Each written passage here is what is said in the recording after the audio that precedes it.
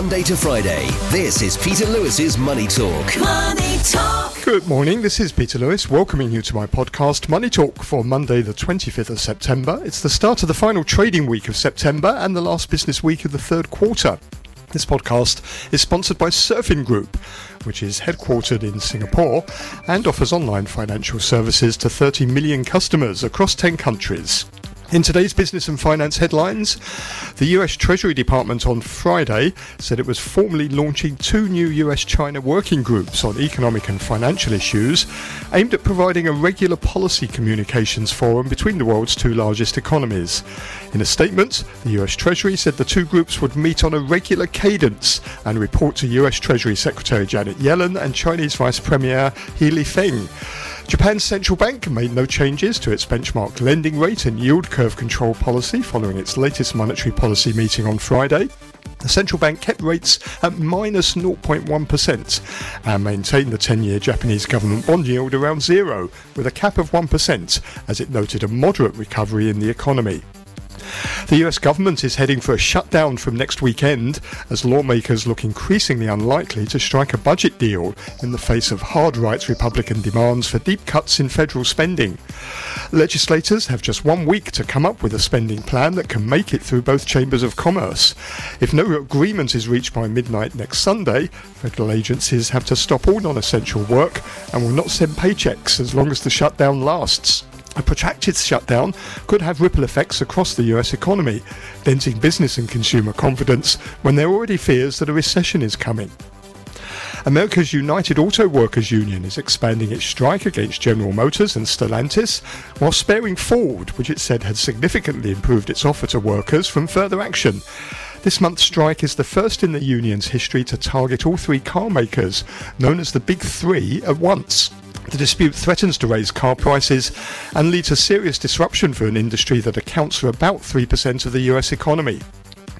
Those headlines and more will be analysed by our guests this morning, Alex Wong, Director at Alex KY Wong Asset Management, and Tim Huxley, Chairman of Mandarin Shipping. Providing a view on mainland China will be China specialist and author Mark O'Neill. And if you want to get in touch, please go to my website, peterlewismoneytalk.substack.com, or take a look at my Facebook page, Peter Lewis Money Talk, and on X, formerly Twitter, and still known as Twitter by me, I'm at Money Talk R3. Peter Lewis's Money Talk. US stocks were choppy on Friday, with the major indices closing out the week at their lows. Friday's slide marked the 4th straight day of losses for the 3 major indices.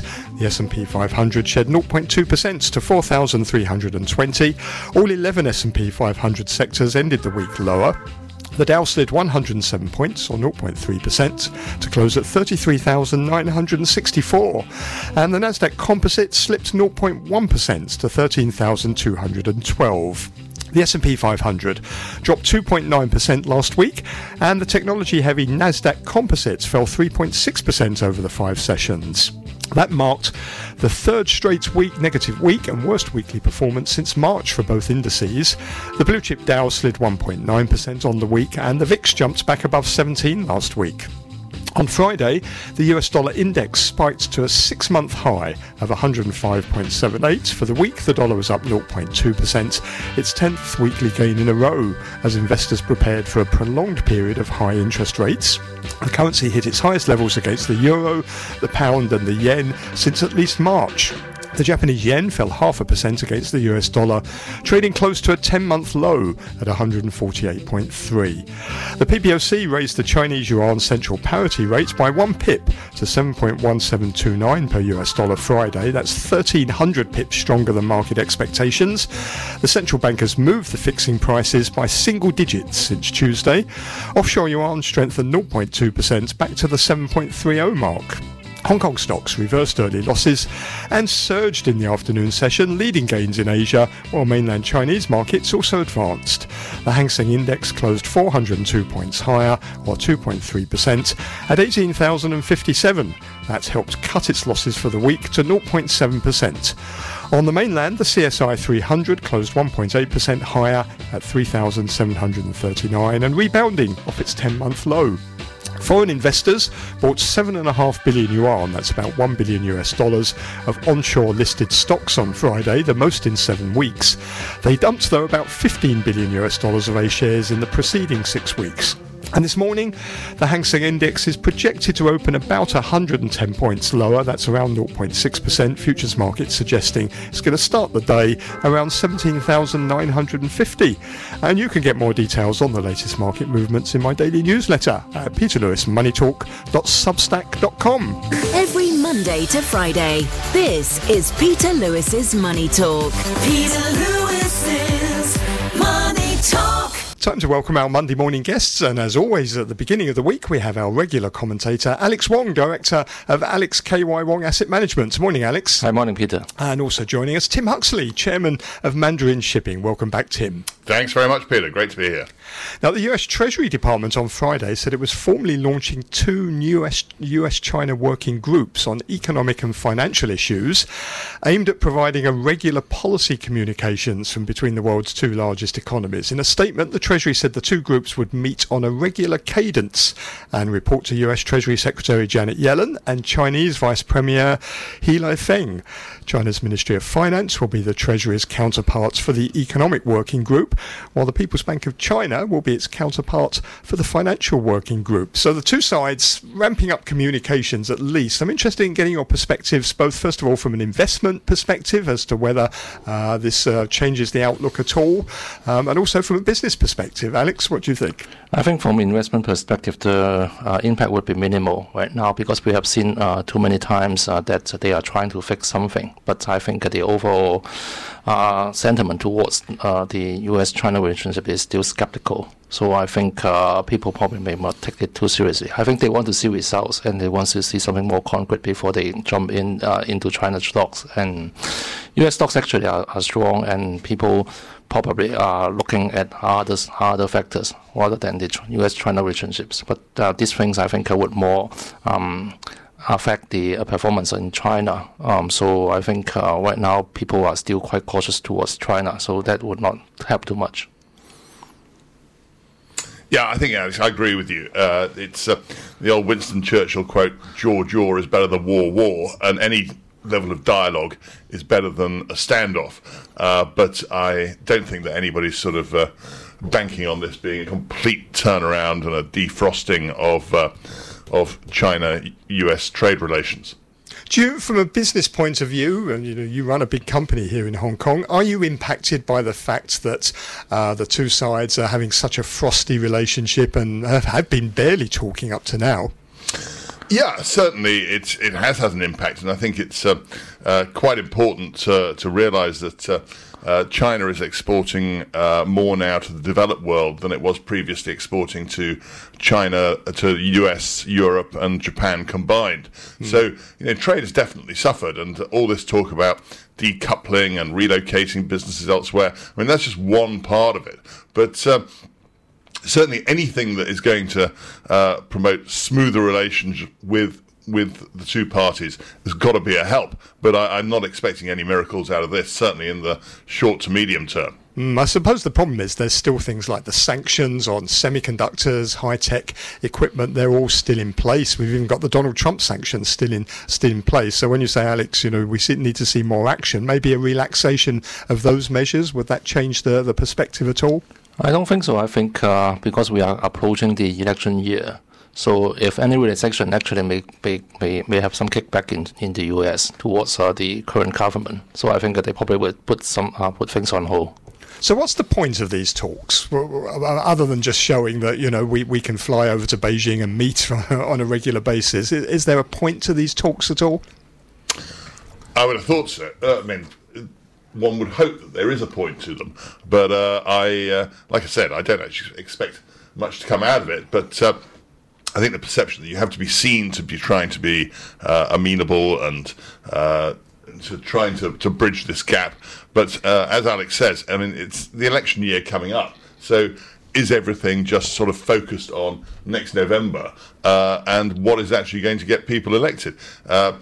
You've seen this last week or so, Biden siding with the auto workers, and you've got these strikes and everything. I mean, there's so many other problems that the US economy has to face, as well as the other economies around the world. I mean, you've seen this big issue in Europe now about electric cars being dumped there by China, and the EU is doing just as much as the States in trying to actually bridge this huge gap on their trade. Valdis Dombrovskis, the European Union Trade Commissioner, he's in Beijing at the moment, or he's in China anyway, and he's kicked off a 4-day trip. He said the European Union has a very imbalanced trade relationship with China. Its trade deficit is about 426 billion US dollars. I suppose what the EU wants is China to buy more European goods. But does EU manufacture stuff that China wants to buy? I mean, at the end of the day, this is all down to the basics of supply and demand. And if the EU is making stuff that is either too expensive or isn't wanted in China, then that imbalance is going to remain. But it says it does, but it's just that there's so many barriers. They said, I think it was the EU ambassador to China, he said there are 1,000 barriers to market access to EU products and goods in China. Do you think that's true? Well, I mean, anybody who's tried to export anything to the EU knows that's a bit rich coming saying there are too many barriers to get in. I think it's a lot of talk, and will it actually change things? I don't know. What do you think, Alex? I mean, this is obviously the European Union. It says there are more issues arising now, as well as things like, restrictions on companies exporting. There's all sorts of other things now, like a general clampdown on private businesses, uncertain business environments. It's got a long list of grievances. No, I think the problem is that EU products are too expensive and China brands actually are rising right now. Because if you look at the vehicle markets, actually China brands are very competitive right now. So there's no point to buying European cars in China. So probably they can do is like Volkswagen, they get involved in those JV with Chinese brand. So I think probably that would be the way out.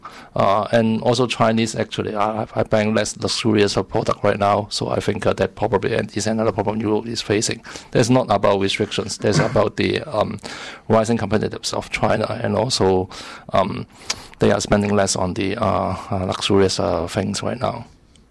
Yeah, I totally agree. I mean, people are saving more. I mean, there's interest rates have risen.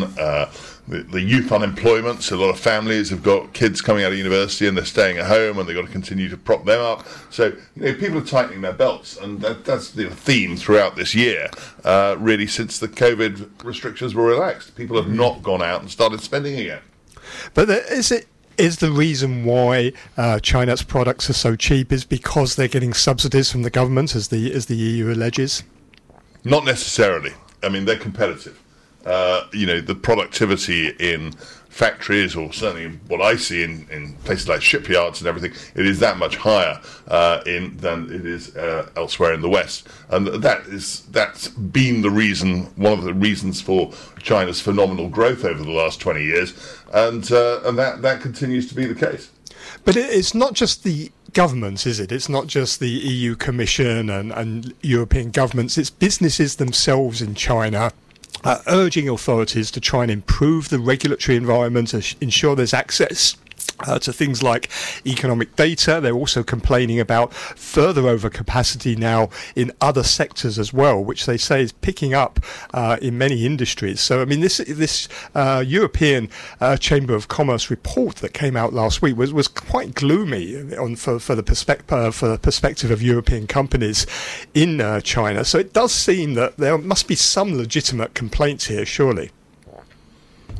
Well, I think, like I've said, probably to solve the overcapacity problem is that European companies get into some JVs or buying some stakes into Chinese companies, like Volkswagen buying some stakes in Xiaopeng. So I think that probably would be the way out. So that solve the overcapacity problem, and also would help some less well-run Chinese brands to improve. So probably that would be the way out to improve the efficiency.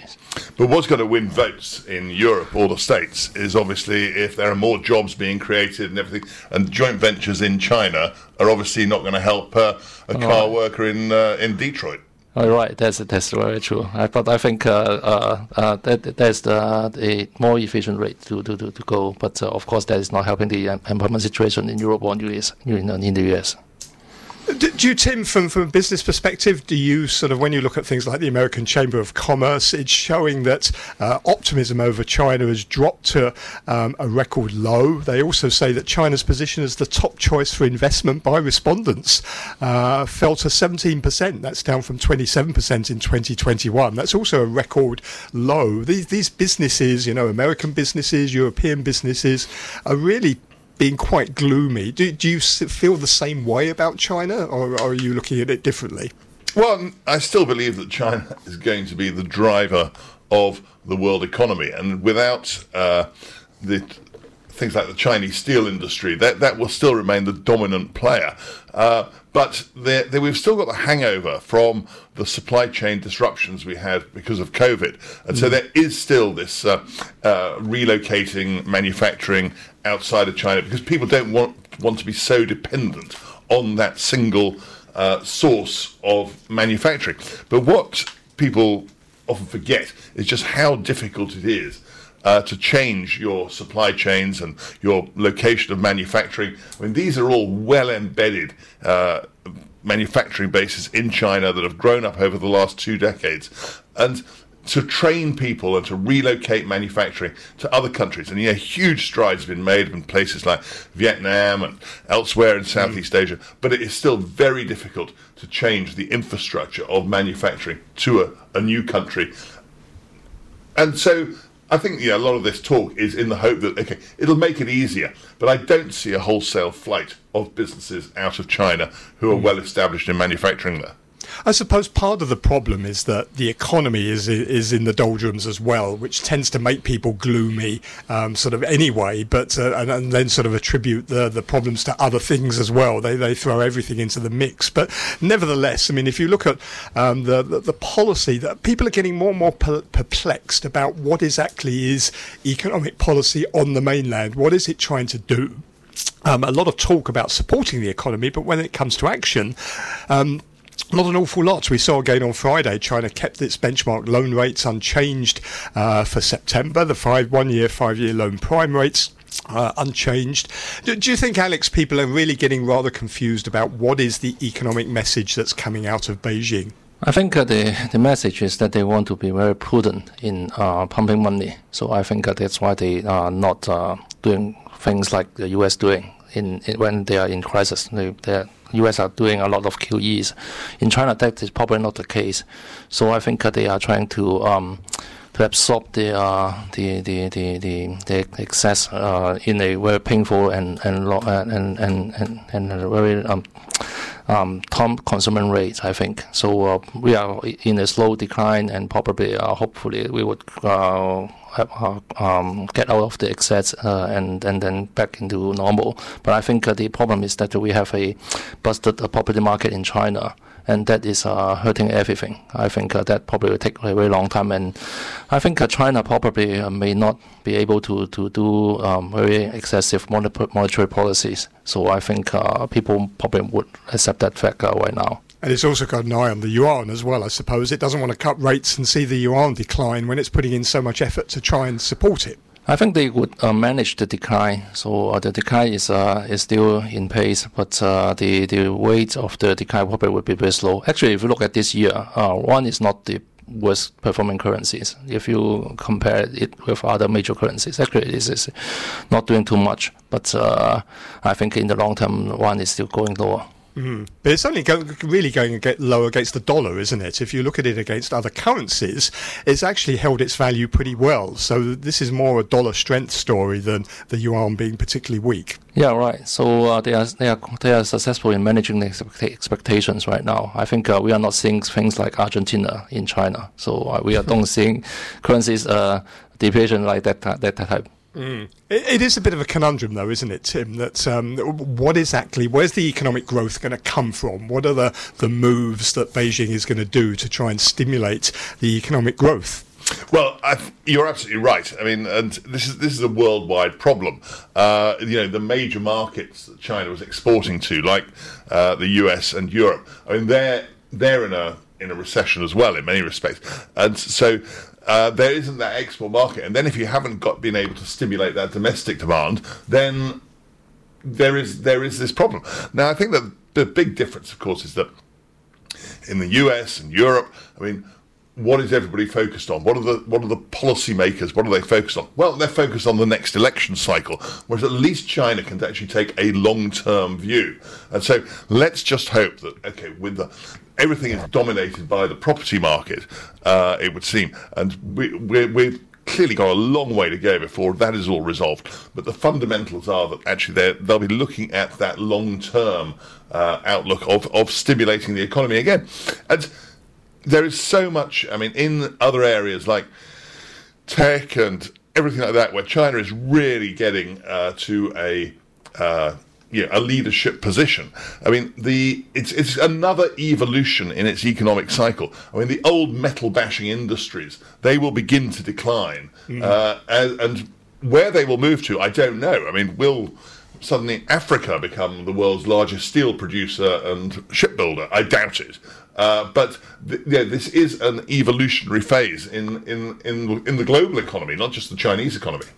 But even if you take that long-term view, some of the moves are quite hard to explain, aren't they? Like the disappearance of prominent entrepreneurs. You've got this new espionage law now, which makes it hard to do business and know whether or not you can have data and access to data. You've got capital and loans being shifted from private enterprises to state-owned enterprises. You've got the disappearance of government officials without sort of explanation. All these things are hard to explain to how are they going to help these long-term sort of fundamental shifts that you talk about, Tim. Yeah, you're right. I mean, things like that, they are incredibly difficult to explain and incredibly difficult to explain to overseas investors who have this naturally, that's been ingrained in their minds, this negative view.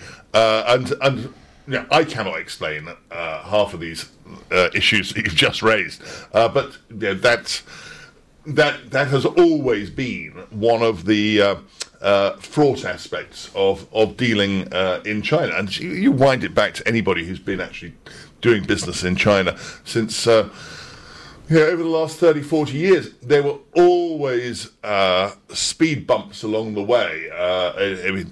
There are many things that have improved enormously in China. I mean, the level of corruption is much reduced, and a lot of the elements that made doing business in China so difficult so many years ago.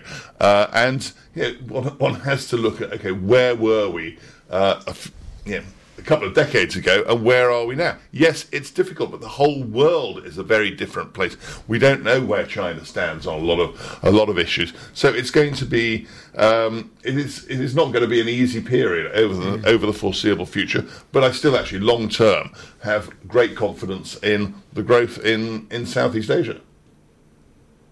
But if you look back over the decades, the one thing that was always sort of prominent in the government dealings with business was it had a fairly pragmatic approach. In the end of the day, it wanted to encourage sort of businesses during this period of reform and sort of opening up. That pragmatic approach seems to have come to a screeching sort of halt under the current governance. I mean, that's one of the things I think that worries investors, worries businesses, isn't it? I think that is because companies like Alibaba and Tencent becomes too powerful, and they are controlling the data. And so I think that is threatening the authority of the governments. So I think that is the major change that induced the change in policies. Because in the past, if you look at those consumer giants, they are not too much a threat to the government. But with those tech giants, actually they are controlling basically everything of everybody's everyday life. So I think that's why the government changed the stance. It's sort of, though, the problem is, on the one hand, if you say you want a better private economy, I mean, that's the part of the economy that employs the most amount of people, contributes to GDP overall. You want that to thrive, but then at the same time, you want to reduce the power of the private sector, and you don't want the companies to get too big. The two don't really go together, do they? Yeah, that's why we are seeing the huge bear market in China right now. Because you think the government don't want them to be too powerful. So I think that's why people are very cautious towards those companies, and that's why we are seeing a huge devaluations in Chinese stocks. Do you think, Tim, though, that maybe something has changed here? That the sort of, that opening up period where, China wanted more companies to come in, more foreign businesses to come in, wanted private businesses. Has that come to an end? Well, I think I agree with Alex of the rise of these huge Chinese companies like Tencent and Alibaba, and now we're seeing it with the motor industry, that, basically China, it's moved on. It doesn't actually need that Western technology, and the Western companies going into China are no longer the junior partner. They're going in, and these are well-established businesses, what's more, with great products in many cases. And so I think that this difference between foreign companies and Chinese companies, it's moved on so much from when original people like Volkswagen, etc., were setting up their original joint venture. And that's not a bad thing. We're really just going through a period of evolution here, rather than some seismic shift that we all need to really worry about from a political angle. But then, even if you put aside, attitudes to foreign companies, I mean, even local people are getting caught up now in these increasing restrictions. I mean, the government's going to ban any form now of private tutoring. You can't go out and get a teacher to come and teach your kids, which is a huge part of how the Chinese education system works. I mean, these things are sort of, do they worry you, Alex, when you hear about things like this? Of course, I think the education sector is something of a shock to us, actually. And you can see the devaluation of that sector stocks 2 years ago. So I think that is something, of course, people don't want. And that's really strange, actually, to us. And I think it's very difficult to explain. Okay, well, let's move on to Hong Kong. The Hong Kong Monetary Authority maintained its base rate at 5.75% at the end of last week. That comes as the domestic economy expanded at just 1.5% year on year in the second quarter. What are your thoughts about where we are in Hong Kong at the moment, Alex? Of course, we are still in a very difficult situation. Right now, because of the renminbi depreciation and the strong US dollar, actually people are spending more in China right now. So there's really hurting the prospect of local retail. And then we have a very quiet stock market right now. So that's also hurting the financial sector as well. And the property market actually is in a downtrend right now as well. So probably the three pillars in Hong Kong is all under challenge right now. So I think that is quite gloomy here. The three pillars being the stock market, the property market, and the retail market, and the retail markets. Tim, your thoughts? Yeah, it's in many ways, we've got a flood of visitors coming over from the mainland, but unfortunately they're not actually putting much money into the economy. I mean, a lot of them are coming over, taking a few selfies, having a Starbucks, then going back. They're what I call discount tourists. Indeed. And then, of course, at the weekends, you've got lots and lots of people from Hong Kong going over to Shenzhen to do their shopping and go out for dinner. So we have not got our tourist industry has really not made the inroads it needs to have post-pandemic. And if you look at the long-haul, high-end business travellers, they are not fully back yet. There's some really encouraging signs. For instance, we had the jewellery fair came back to Hong Kong last week, and and it was oversubscribed, and that's something that we pulled back. We lost that to Singapore, and the Convention Centre and Asia World Expo, I mean, they're pretty much fully booked for next year. So I think we're going to get these events coming back, because that's the kind of tourism that actually brings in a lot of revenue to the local economy. So I think there's quite a positive outlook there. And you talk to people who were going to these exhibitions when they were being held in Hong Kong pre-COVID, and the exhibitions moved to Dubai and Singapore and everywhere. But everybody actually wants to come back to Hong Kong because it's an easier place to do business. So we've really, every single person, and this is not just government officials wandering around the world saying Hong Kong's wonderful. It's all down to us, each and every one of us as an individual, to promote this city, that it is still a great place to do business and a great place to visit. I mean, and those high-end tourists, they're the ones who put the money into the economy.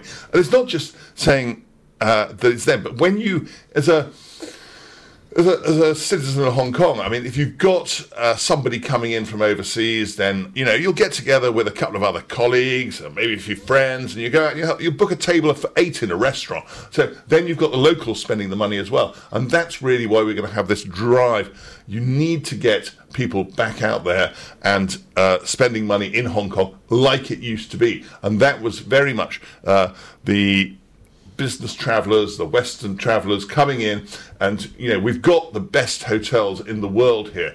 I mean, you know, you saw at the weekend there were articles about the uber luxury hotels opening in London. Well, the amazing thing is, 3 of those, over £1 billion being spent on hotels, it's from Hong Kong brands. And Mandarin Oriental, Rosewood, Peninsula, all opening there. So we've got the assets here, and we've just got to go out and really try and encourage people to come back. I mean, obviously, the high cost of airfares at the moment is putting a lot of people coming to Hong Kong. But and high cost of hotel rooms as well. When you compare them to, say, Shenzhen, you know. Yeah, I know, but I mean, there's a big difference between a luxury hotel in Shenzhen and a luxury hotel in Hong Kong. And yeah, I think that the airfares, that will probably become more manageable as more capacity comes on stream. We get back to what we were pre-COVID, then hopefully those airfares will become more reasonable. But yeah, we've got to go out, and each and every one of us has got to go out and market Hong Kong. So we've got an important period coming up because it's the Golden Week holiday coming up. Normally we would get hundreds of thousands of tourists coming from the mainland to Hong Kong. Do you think we're going to see some of those big spenders come back now? Are things looking more attractive for the mainland tourists, or have they become more used to maybe travelling around the mainland instead, or going to places like Japan and elsewhere and Thailand? I think you'll see a lot. There's a lot of travel to Southeast Asia, and of course during COVID and restrictions, there's a lot of travel within China. So I don't think we're going to have a surge. It's not going to be like it used to be of this. I wouldn't call it an invasion, but this sort of tsunami of people coming over during Golden Week. But you know, I hope there will be an upturn. But as I say, it's really the tourists from longer haul that will actually probably be putting the big bucks into the Hong Kong economy. Okay. Alex, what do you make of the Night Vibes Hong Kong campaign to try and boost the evening economy, get people to spend after 9:30 p.m, as Paul Chan says? He says last orders now seem to be 9 p.m. when he launched this last week. What's this going to do? Do you think it's going to work? I think it's still quite difficult to work because people are changing their habits after the COVID lifetime. So I think that's a little bit difficult. And I think the government need to do more PR works, because in the media, actually, right now we are focusing on the price of dim sum.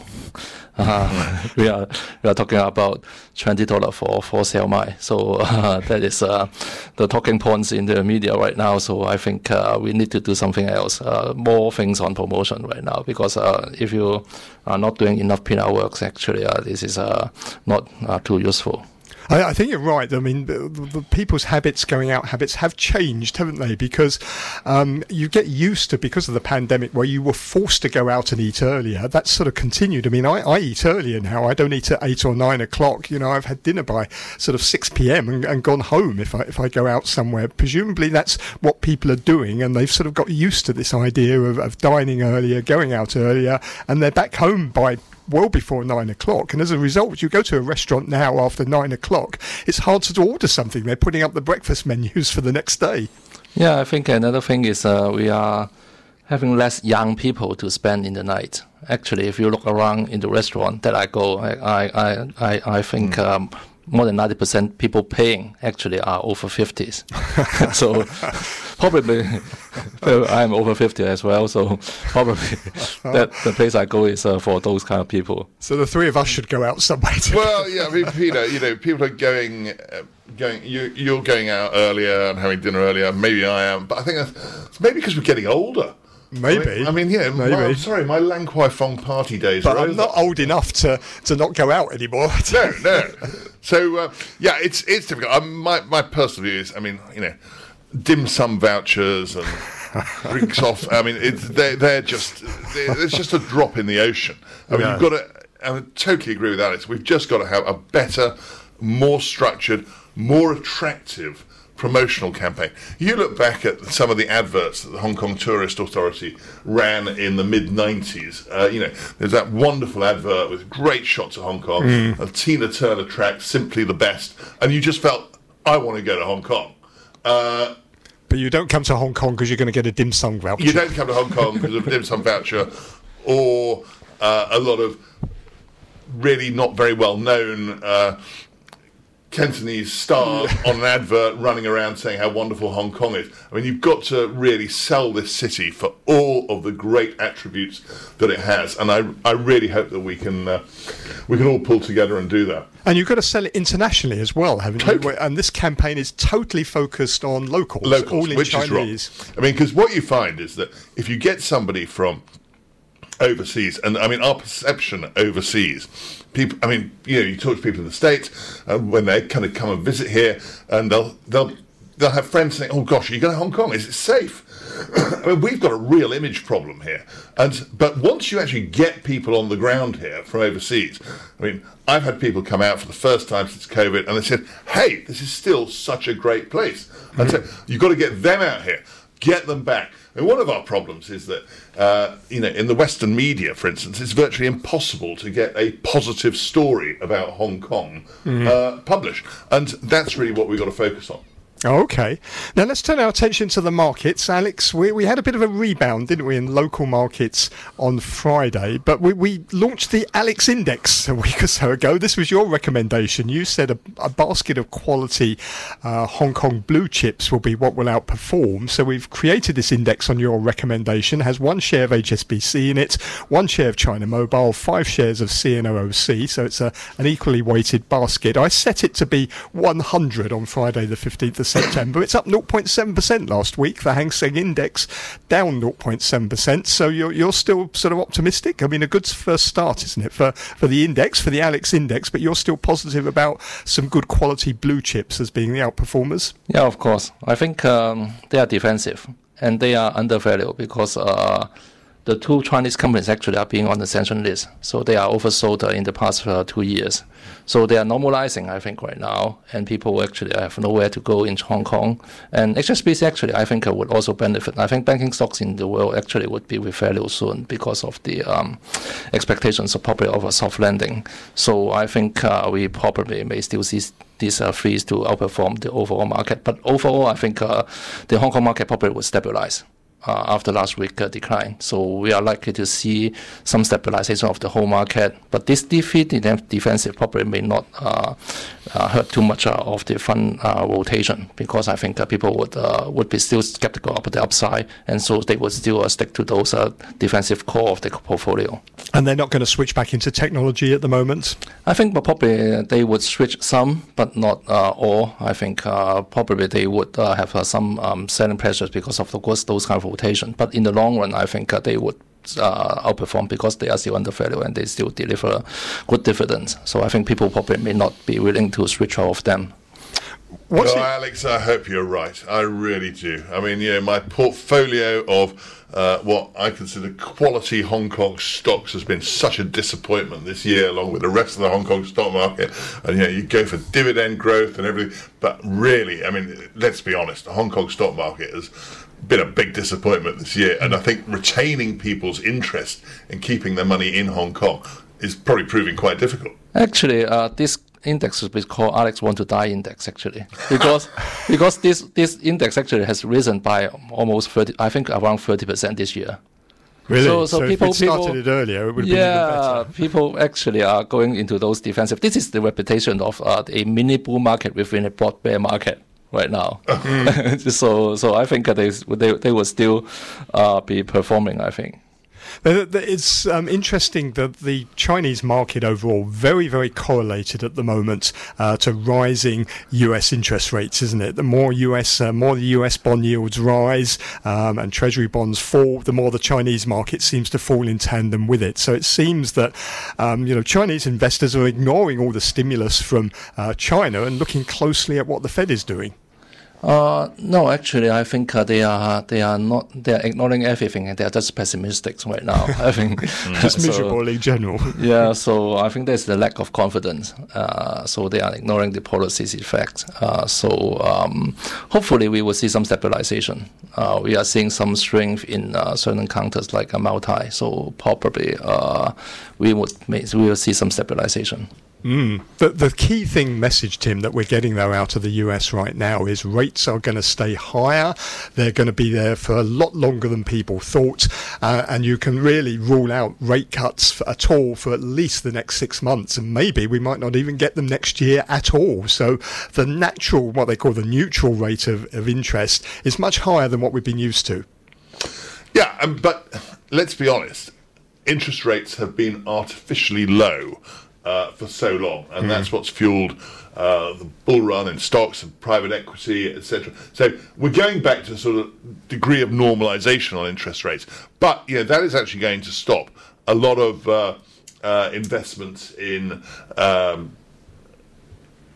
high capital goods. I mean, for instance, there will probably be a slowdown in shipping, in people investing in shipping, because first of all, there are not many banks who want to lend against that, and also the cost of borrowing is high. But by the same token, you've got a lot of people. There was a huge amount of money made in the shipping industry over the last few years, and that is sitting there waiting, looking for a home. So there will actually continue to be some investment there. So it's not all negative, but I think for sure that will stop a lot of investment. It'll stop a lot of consumption. People are going to be worried about paying their mortgages and everything. So high interest rates, yes, that's it comes for sure. It comes with a downside, but they did need to go up. And what companies are going to have to get used to is over the next couple of years, as they start refinancing their debt, there's going to be a shock. They're going to have to refinance it at much higher rates. That's true, and that will probably come as quite a shock to quite a few, especially if they're in a market that is going through its own downturn and their profits are being squeezed. So I don't know, Alex. Are we going to see a squeeze on the profitability of a lot of these companies that are actually saddled with a big debt burden? Yeah, well, of course. I think even in a big bear market like China and Hong Kong, we can still find a mini bull market. So hopefully we can still find a mini bull market in the world as well. So I think that those are with strong balance sheets and strong cash flow. I think they probably may benefit from this high interest rate environment, because this is an environment that the best actually are eating out the competitions. So probably we may see more consolidations in many industries. So the outlook for those well-managed giants actually would be better, I think. So that's why we probably may see a polarized performance in the world as well, and probably may see some mini bull markets to emerge in the world as well. So very likely we will not see too much performance in the index, and probably that means the passive investing method probably maybe not too trendy now. So probably we may need stock picking into those best managed and when financially good company. We're seeing that in the S&P 500, aren't we? It's run out of steam really the last 3 weeks or so. It's been down every week, and I'm wondering if even maybe this summer rally that we've seen is really just one big bull trap, and that we're going to start to see now the real impact of Fed rate hikes. I think we probably have already seen the peak. And if you look at the Russell 2000, actually that is even worse.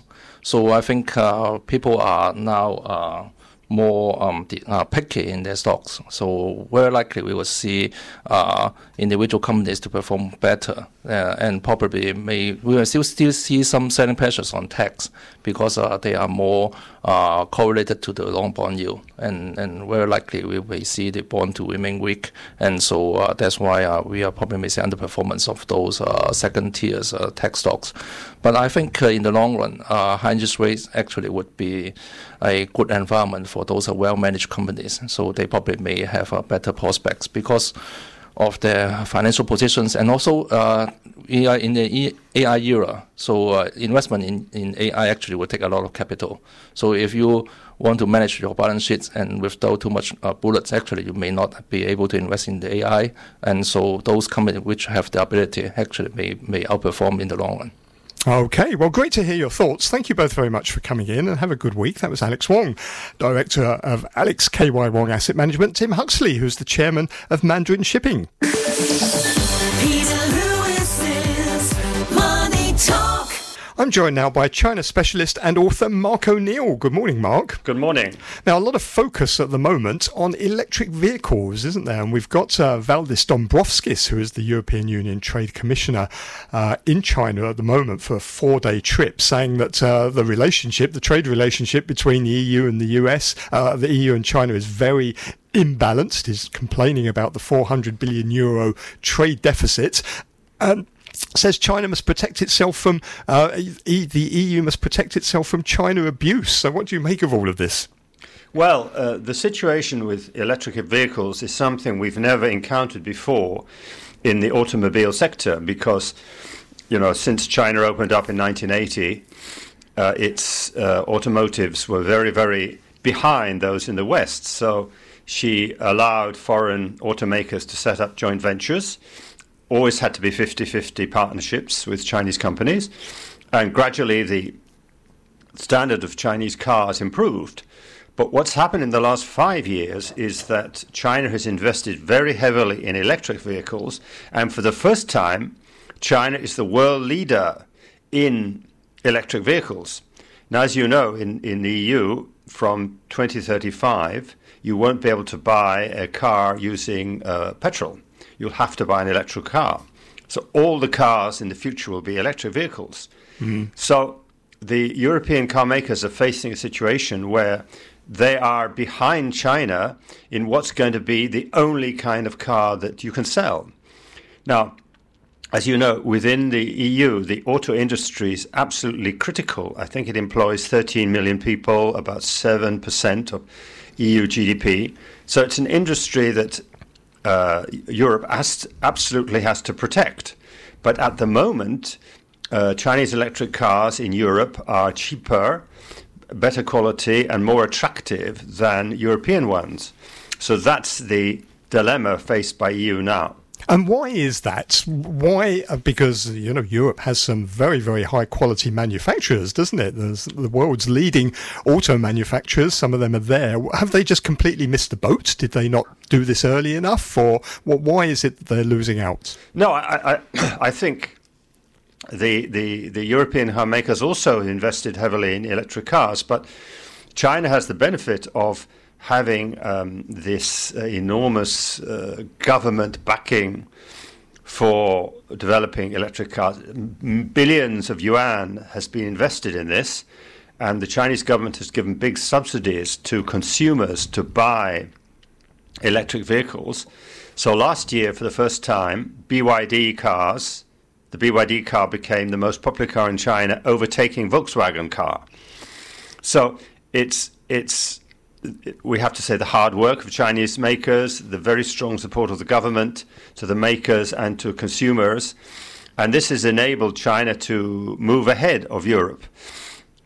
So in the middle of September, the European Union Commissioner Ursula von der Leyen announced that there would be investigation into whether the EVs imported from China to Europe were unfairly subsidized.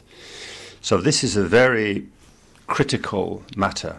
So from what you're saying, the Chinese EV manufacturers and the consumers were subsidised by the Chinese government. I mean, taking out the issue of whether it's fair or not, it's a fact that it was done. Yes, but in Europe also the governments encourage people to, for instance, buy solar panels and to buy EV vehicles. So, yes, there are subsidies, but China's not the only one providing them. I think what the Europeans do is they subsidise the purchasers, don't they? They don't subsidise their companies directly, whereas China's doing both. It's subsidising the buyers, the consumer, and it's subsidising, providing direct subsidies to the companies as well. Yes, but after the EU announced this investigation, the Ministry of Commerce in China said, well, first of all, it said it's naked protectionism. And secondly, it said how much the EU makers have benefited from their access to the Chinese market. And this is completely true, especially the three big German automakers, that's Volkswagen, BMW and Mercedes. They have, between them, a 20% share of the Chinese car market. Volkswagen sells more cars in China than it does in Germany. And they've reaped enormous profits from their investments in China. So this announcement of the investigation has really put the German makers in a very awkward position.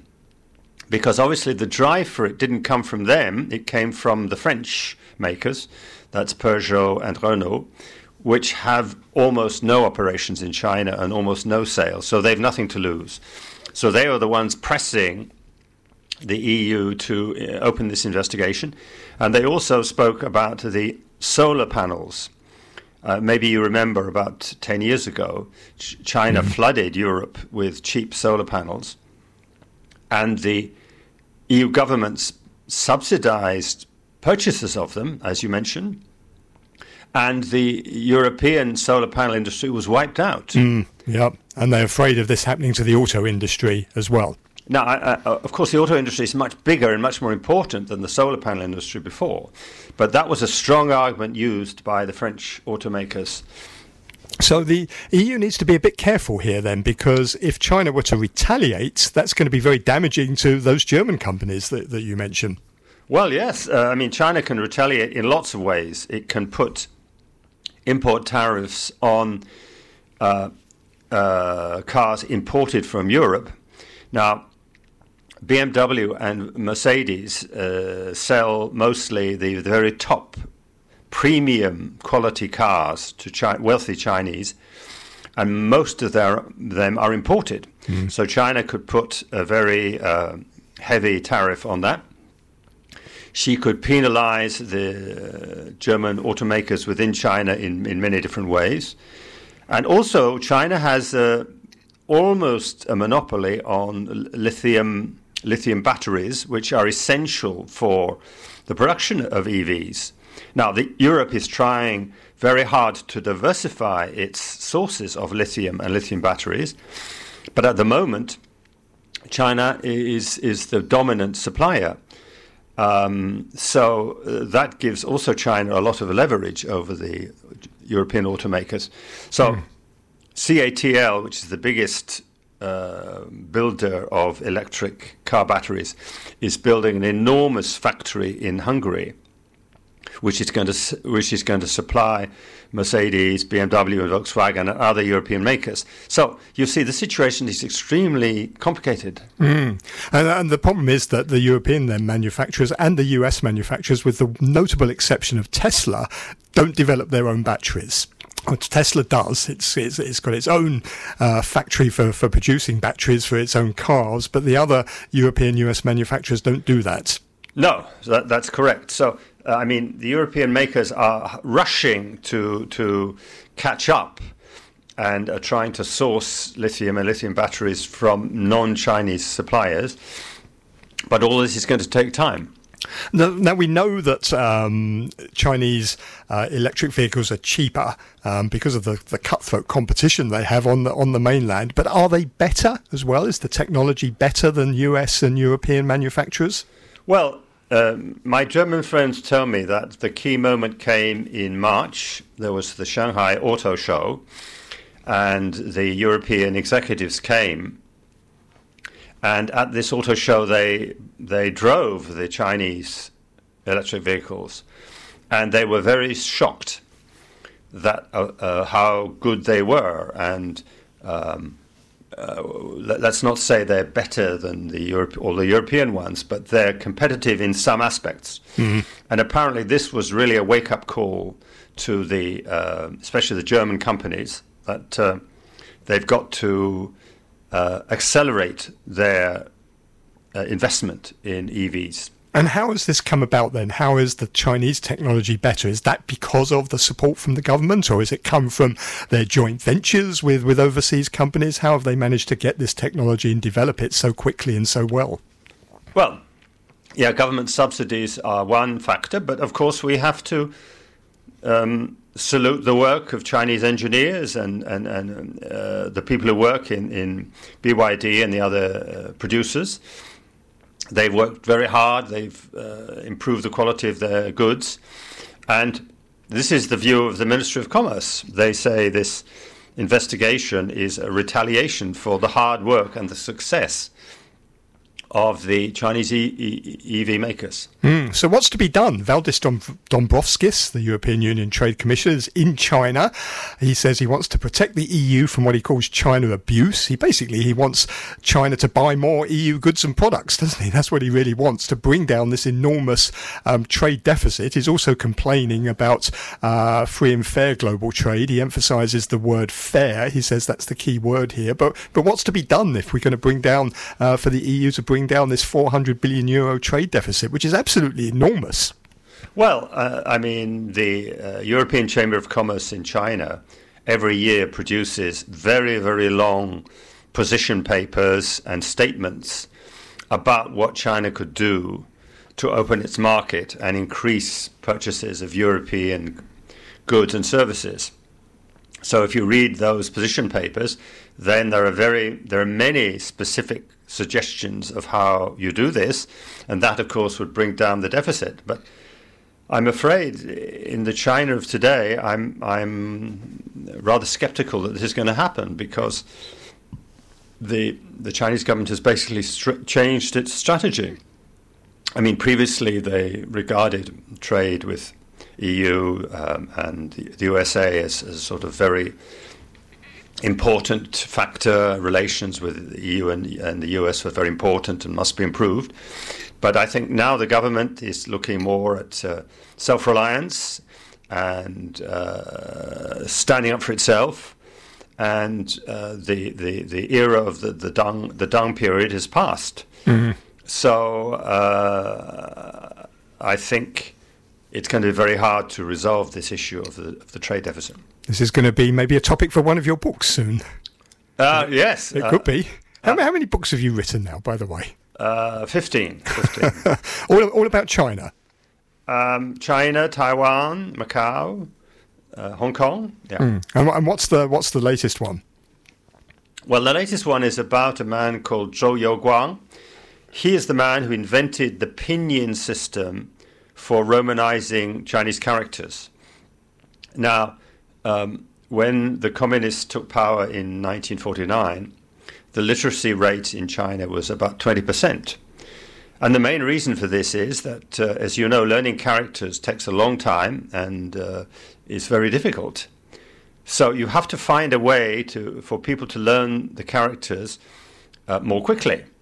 So he was in this body in Beijing called the Chinese Character Reform Commission, and he devised this system called pinyin, which uses Roman letters, and all the characters have a pinyin equivalent.